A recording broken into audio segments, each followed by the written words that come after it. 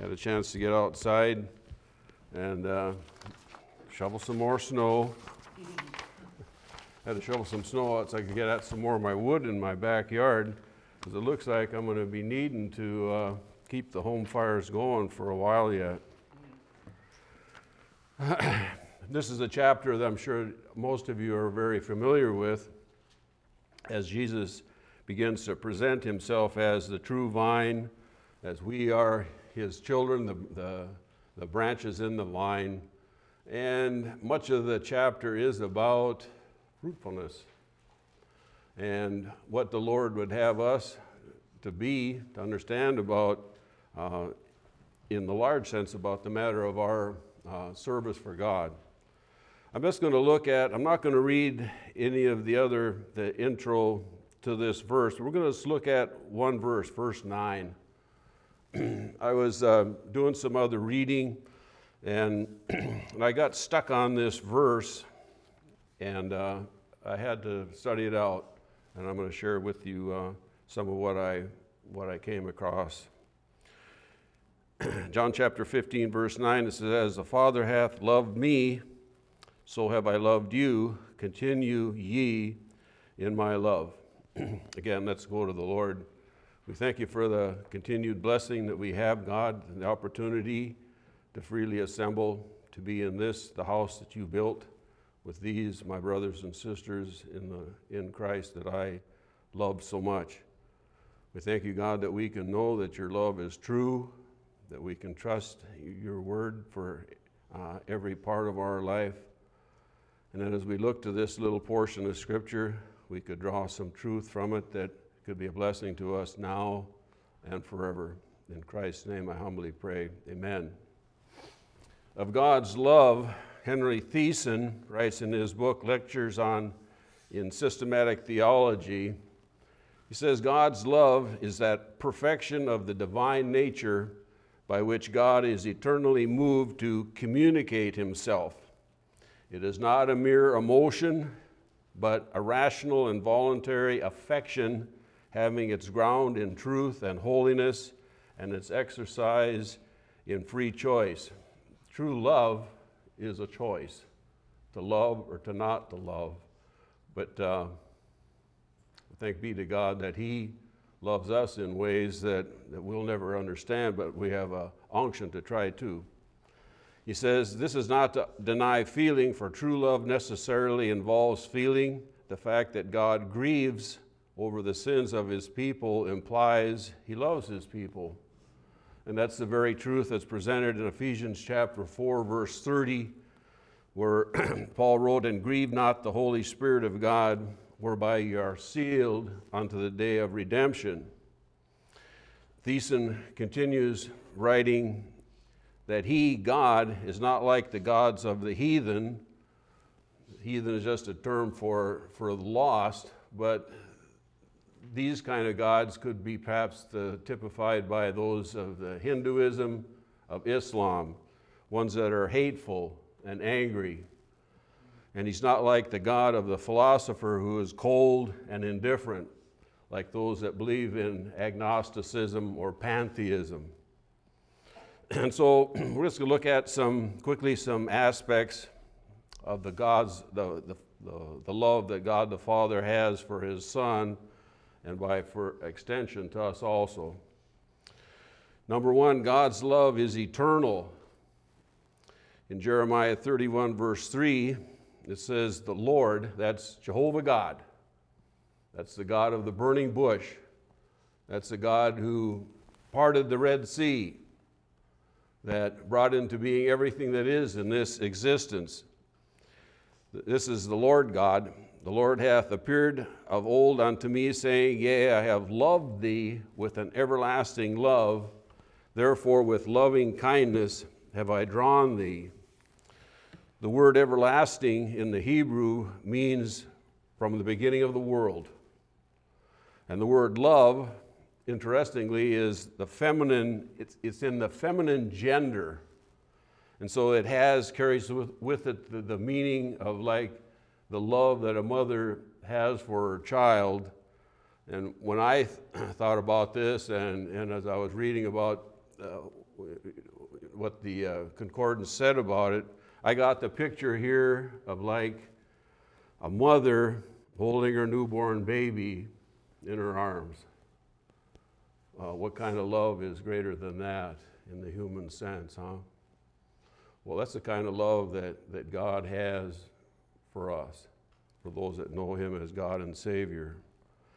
And so when he uses this term, everlasting love, it's like the Lord was saying, I have loved you in time past, I love you now, and I'll love you forever.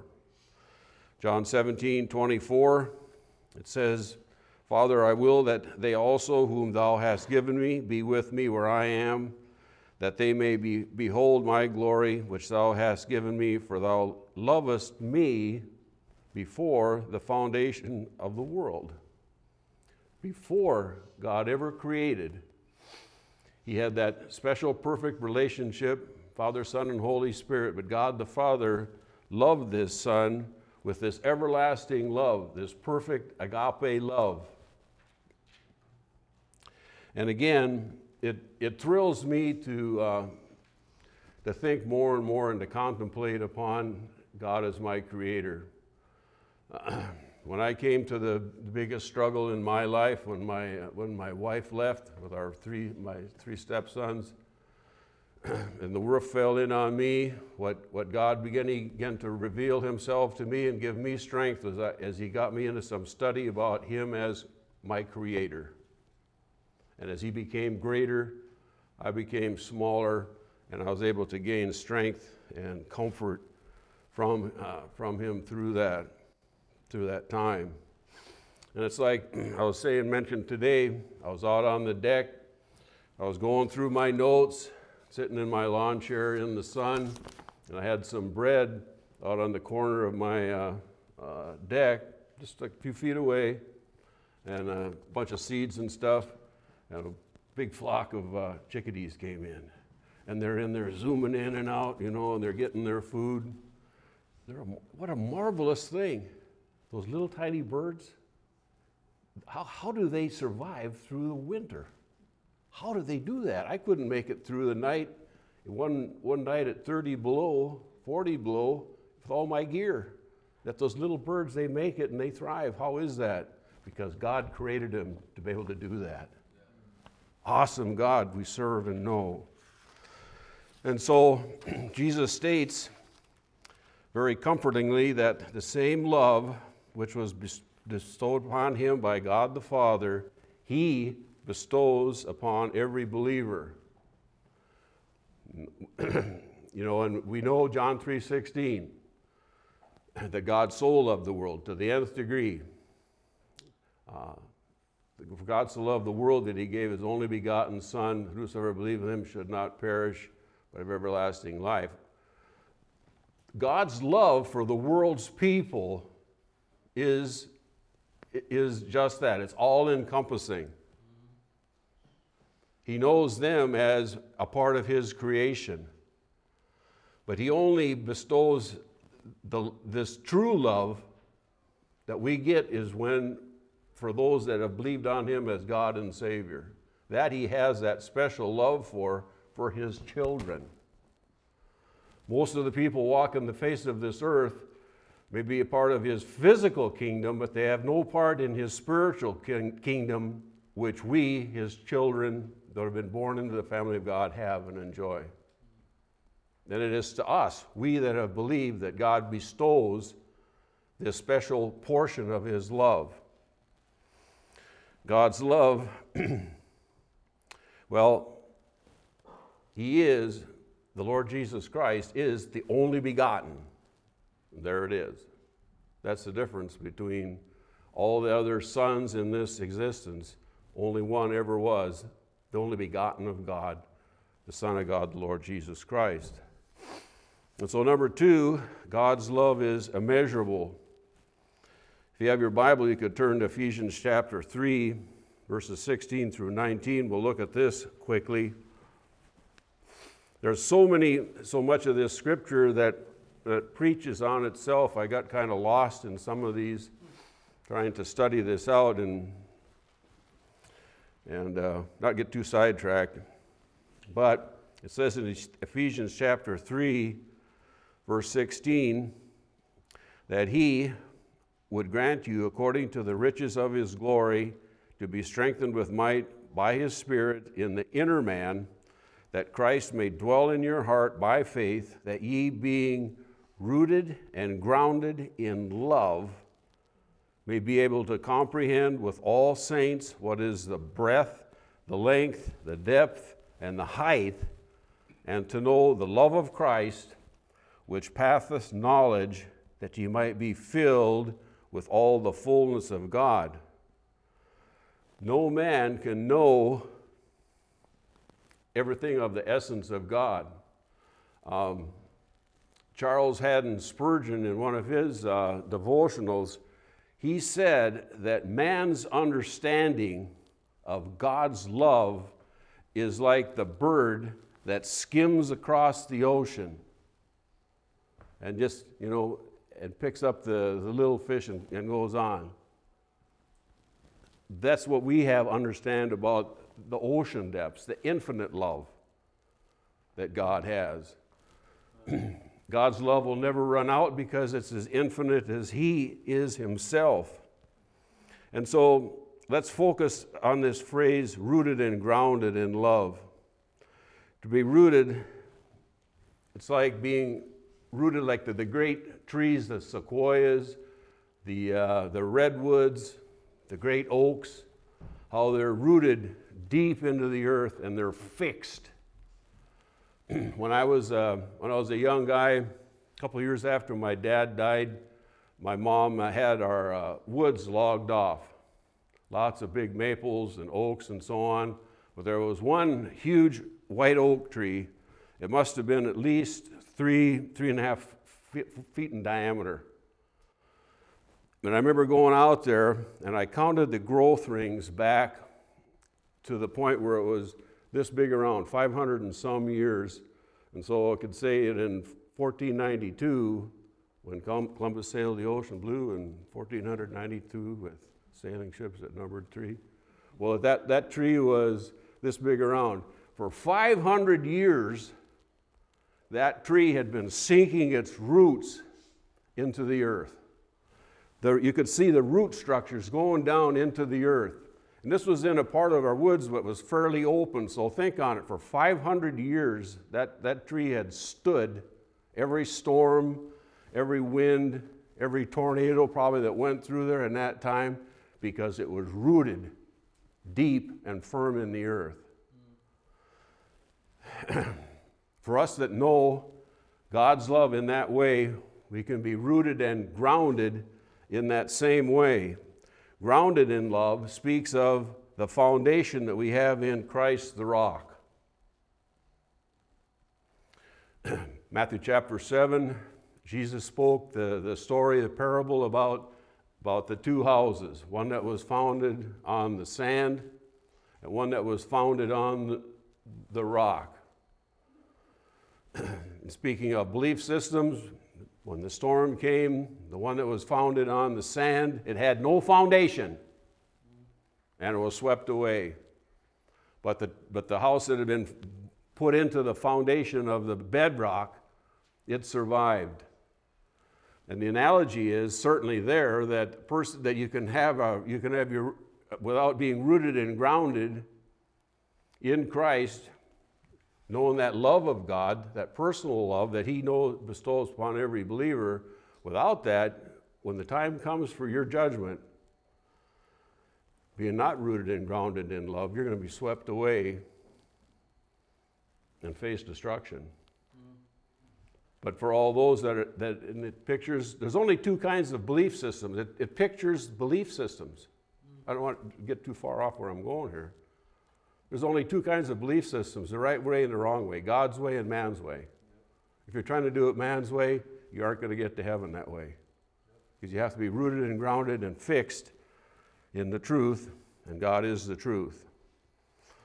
Okay, Deuteronomy chapter 32, verse 3 and 4 speaks of that essence. It says, because I will publish the name of the Lord, ascribe ye greatness unto our God, he is the rock. His work is perfect, for all his ways are judgment, a God of truth and without iniquity, just and right is he. And certainly we know that the Lord Jesus Christ, we speak of the rock of Christ, he is like the rock of Gibraltar. He is fixed, unmoving. He doesn't change. That's something we're going to look at in a little bit. Thank God that he doesn't change his mind about you and me. Even after we've been born into his family, it's only by his great love that he doesn't cast us out, because we're all sinners. We all violate his law in one way, shape, or form each and every day, but God in his love, he doesn't hold his children responsible for their sin because he paid for those sins. Well, let's look at this a little bit closer.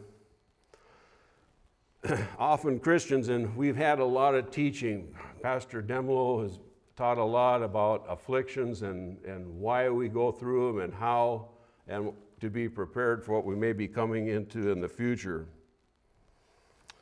Often Christians doubt Christ's love when they go through difficult trials.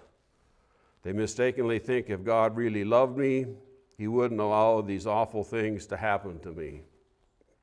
But Jesus says here that just as the Father loved him, so he loves us. Did the Father's perfect love for the Son mean that he spared him from trials? Well, certainly not. He came to do the Father's will, namely to go to the cross, to suffer the ignominy of a cruel, torturous death, to die and shed his blood so that we could have life. So does the Lord's perfect love for you mean that he will spare you from all trials? Well, no, because it's usually through such trials that we come to know him more deeply. It's what Paul called the fellowship of his suffering in Philippians chapter 3, verse 10. And again, as I shared with you about the marital separation that I went through and those horribly dark days, the silver lining in that dark cloud was that it got me to where God wanted me in the first place, up here being a physical part of this church. It was tough. It was tough. I still weep sometimes about what I lost. But I don't regret it one bit. I made the mistake of marrying a woman that wasn't saved, and you reap for what you sow. But now I have you, I have pastors, I have brothers and sisters in the Lord to provide me with some of the love that I lost through that marital separation. Well, again, so as someone has said, never interpret God's love by your circumstances, but rather interpret your circumstances by God's love. And so instead of asking why, and I know I'm human, we're all human, but when we start asking why, when we go into those things, it's better to ask ourselves, what do you want me to know from this? What is the purpose of this, God? What would you have me to do? Because we know that he'll help us through any matter. He says he'll never leave us nor forsake us. When we get into those times of trial, that's the time when you need to get close to this. And you need to get close to your God in prayer, and he'll ever bless that. Thus, certainly, God is with us whether we're on the mountaintops or the mountaintops of joy. I'll tell you what, when I worked in the Wrangell Mountains, they used to take us out to some of the most beautiful country in the whole world. We'd get up sometimes on the high mountains. Went over the top of Mount Sanford one time. It's higher. Mount Sanford is higher in vertical range than Denali. Just absolutely gorgeous. And it was just wonderful to see all that, the expanse of all of that beautiful land. But we don't, and it's nice when we're up here. Just like when I was sitting out on the deck today. I was up here. Well, I'm still up here now. I'm so happy in the Lord. I'm so happy in the Lord. The times, because we know that with all the mountaintops, there's going to be valleys. But you know, sometimes we need to just keep on keeping on, as like my pastor Humphrey taught me years ago. God will ever be with us in those times, and when persecution, when despair, we should never, there's times when I've got really disappointed, you know, like laboring in the jail. I never got discouraged. Never. God would never have us to be to the point where we feel helpless or without strength. When we run out of our own strength, that's the time. He's the vine, we're the branches. That's where we're supposed to get our strength and vitality is from Him. Okay, so God's love never changes. God's love is as unmutable or as unchanging as His very self. Malachi 3:6 says, "For I am the Lord, I change not, therefore ye sons of Jacob are not consumed." Hebrews 13 verse 8, it says, "Jesus Christ the same yesterday and today and forever." He is the same yesterday, that He is the Lamb slain before the foundation of the world. We know from Revelation chapter 13 verse 8, it says, "And all that dwell upon the earth shall worship Him, whose names are not written in the book of life of the Lamb slain from the foundation of the world." It's awesome to me, and the more I think about this, the more awesome it becomes, is that God knew exactly what He was going to have to do in reckoning a way to make an atonement, a payment for the sin of those who would be a part of His family. And He did it anyway. Why? Because He loved us even in eternity past, even as He purposed the plan for this, for bringing in everything into this existence and each and every being. He had that depth of love for His people. And we need to, this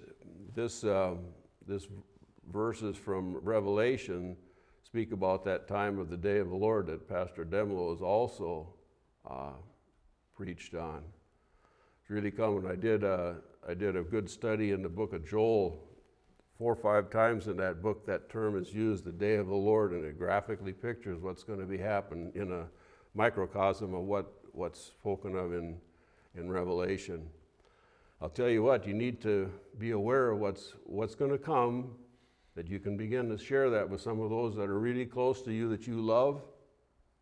Because when the day comes, the day is coming, I believe in this generation, when some of these things are going to be acted out in real time. That God's love is real, and God's love is eternal, and He loves every soul, but He also must judge sin. And He will. And in love, He's going to bring about the matters that He has prophesied and promised in the Bible, that He can get the glory through all those things. The work of grace was determined in eternity past, was acted out on the cross of Calvary these 2,000 years ago.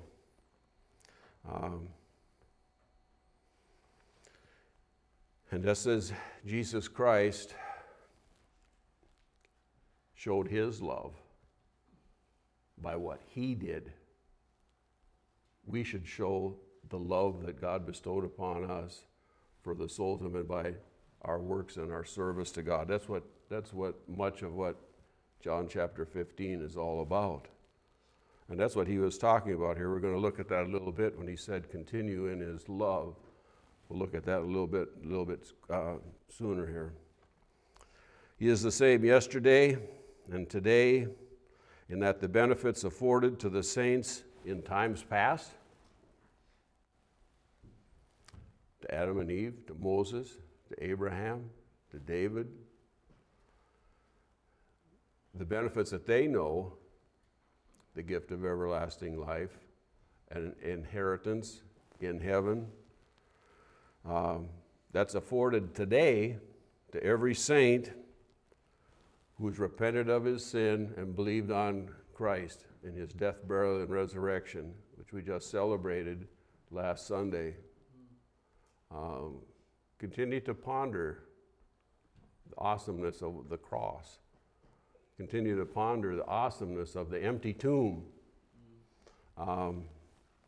Some religions pictured Christ on the cross. He did go to that cross, but he was not held by death. He is the God of that, not of the just of the cross. He is the God of the empty tomb that we worship today. He is the same tomorrow. In the age to come, he will be proclaimed by the saints and angels in heaven, holy, holy, holy. Worthy art thou to receive glory and honor. And he should and will. We should be thankful that God, again, that he never changes his mind about us. And he withdraws his mercy, his grace, and his love from us because of the sin that we allow in our lives. God will never unlove one of his children. He has secured our salvation. Remember, we were sealed, we're held, we're kept by the Holy Spirit of God. If it were possible for a believer to lose his salvation, we would, because we fail. But because that sin debt was paid in eternity past and fulfilled on the cross of Calvary, we need not to worry about that matter of our existence. And I always thrill to this verse from Revelation chapter 14, verse 6. Well, you'll see here in a little bit. I was preaching in the jail, and this one guy, for a long time, I don't know when it was, I can't even remember anymore, but there was this guy, he'd been coming to services, and he come to me one time and he says, "You're always preaching the gospel." Well, about what I told him is what I read about this one old Baptist preacher. He said, "I'll quit preaching the gospel, and one of two things happen. Either I die or everybody gets saved." Well, it's the everlasting gospel. That's what it says in Revelation chapter 14, verse 6, where John was writing. He said, "I saw another angel fly in the midst of heaven, having the everlasting gospel to preach unto them that dwell on the earth, and to every nation and kindred and tongue and people," the everlasting gospel. That will hear the gospel preached even in heaven in eternity. Listen, we're going to hear in person the greatest preacher that ever walked the face of the earth one day. You ever think on that? What's that going to be like? Wow. I never knew that. Well, sit down there and shut up and listen. Yeah. Well, God's love for us is like no other. And he says to us, 1 John chapter 4, verses 7, "Beloved, let us love one another, for love is of God, and everyone that loveth is born of God, and knoweth God. He that loveth not knoweth not God, for God is love." The royal law, "Thou shalt love the Lord thy God with all thy heart, all thy mind, all thy soul, and all thy strength, and thou shalt love thy neighbor as thyself." Well, God wants us to exemplify that love that he's bestowed upon us, to show it to everybody that we can, and certainly for those of our church family, of our brethren. It's a sign that we care. It's one thing to tell somebody that you love them, but it's another thing to show them that you love them. Mm-hmm. And so, to the lost people that are around us, we need to show that love of God that's shed abroad in our hearts. The care that we have for them as souls. That they need also what we have, that they can enjoy being a part of God's family and have and know the true love of God for them. Next, we'll look at the nature of God's love for his Son. The love of the Father toward his only begotten Son is the highest affection of which we can conceive. Twice, God spoke from heaven proclaiming his love for his only begotten Son. At the time of his baptism by John, Matthew chapter 13, verse 7, it says, "A voice from heaven saying, 'This is my beloved Son, in whom I am well pleased.'" That word there is related to the agape. It's agapetos. It means greatly beloved or dear to the heart. Well, Jesus was his only begotten Son.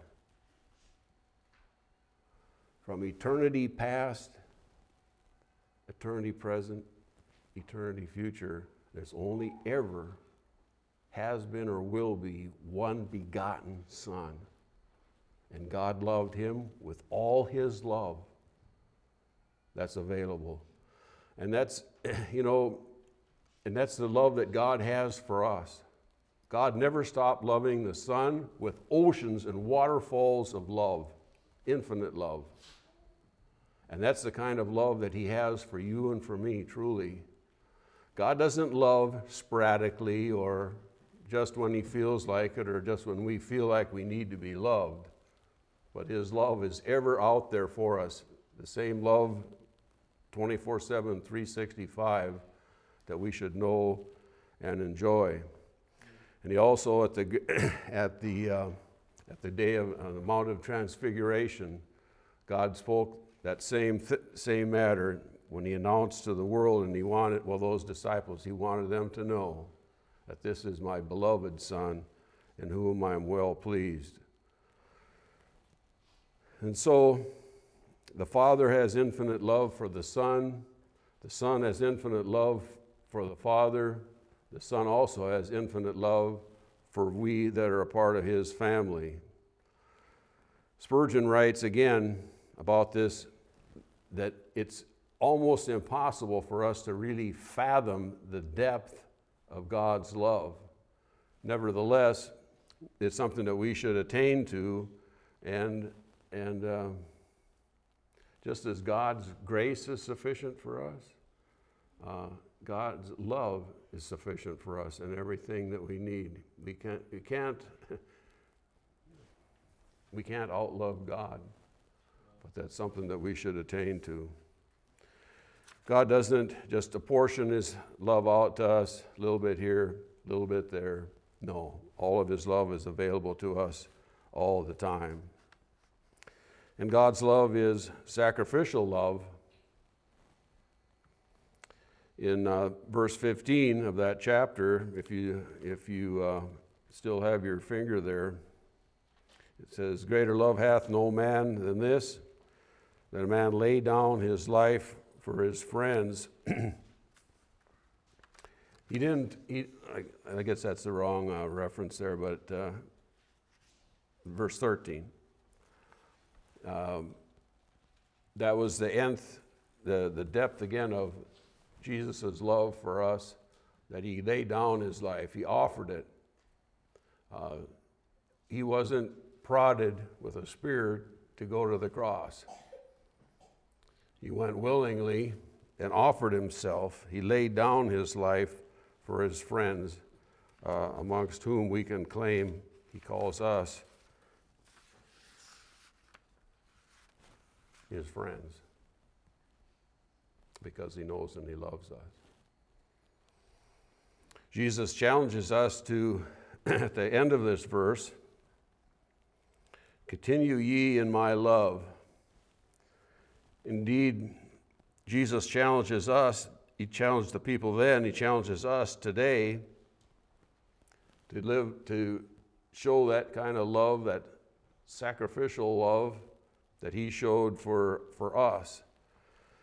He commended or demonstrated his love by going to the cross and dying and shedding his blood and rising from the dead. We know that's what it says exactly in Romans chapter 5, don't we? That God commended his love towards us, or he demonstrated it, he showed it. What greater example of love could there ever be? A holy God becoming sin that we could know life spiritual. What greater demonstration could there ever be? And yet people don't want to hear it. And Christians don't, and I don't, often regard it as highly as I should.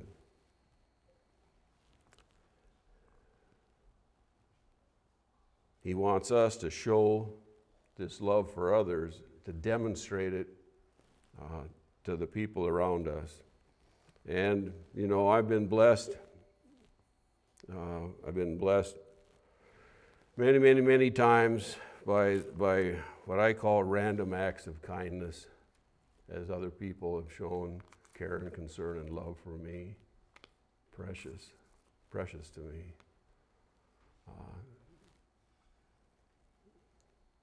It's a wonder to be able to know that people care, that they demonstrate and they show what they feel by their actions or their words, or sometimes a hug. It means a lot.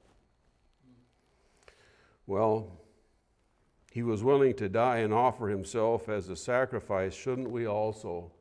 You know, in the verses, they just roll off our tongue, you know. It says in Romans chapter 12 that we present ourselves a living sacrifice, wholly acceptable unto God, which is of our reasonable service. It rolls off the tongue so easy, but in application, there's an awesome responsibility there, isn't there? To make the choice. To step out in love to the unlovely. To do the things that are hard. You know, when Jesus went to the cross, it said that he set his face as a flint. That means that he was utterly determined to accomplish the work that God had given him.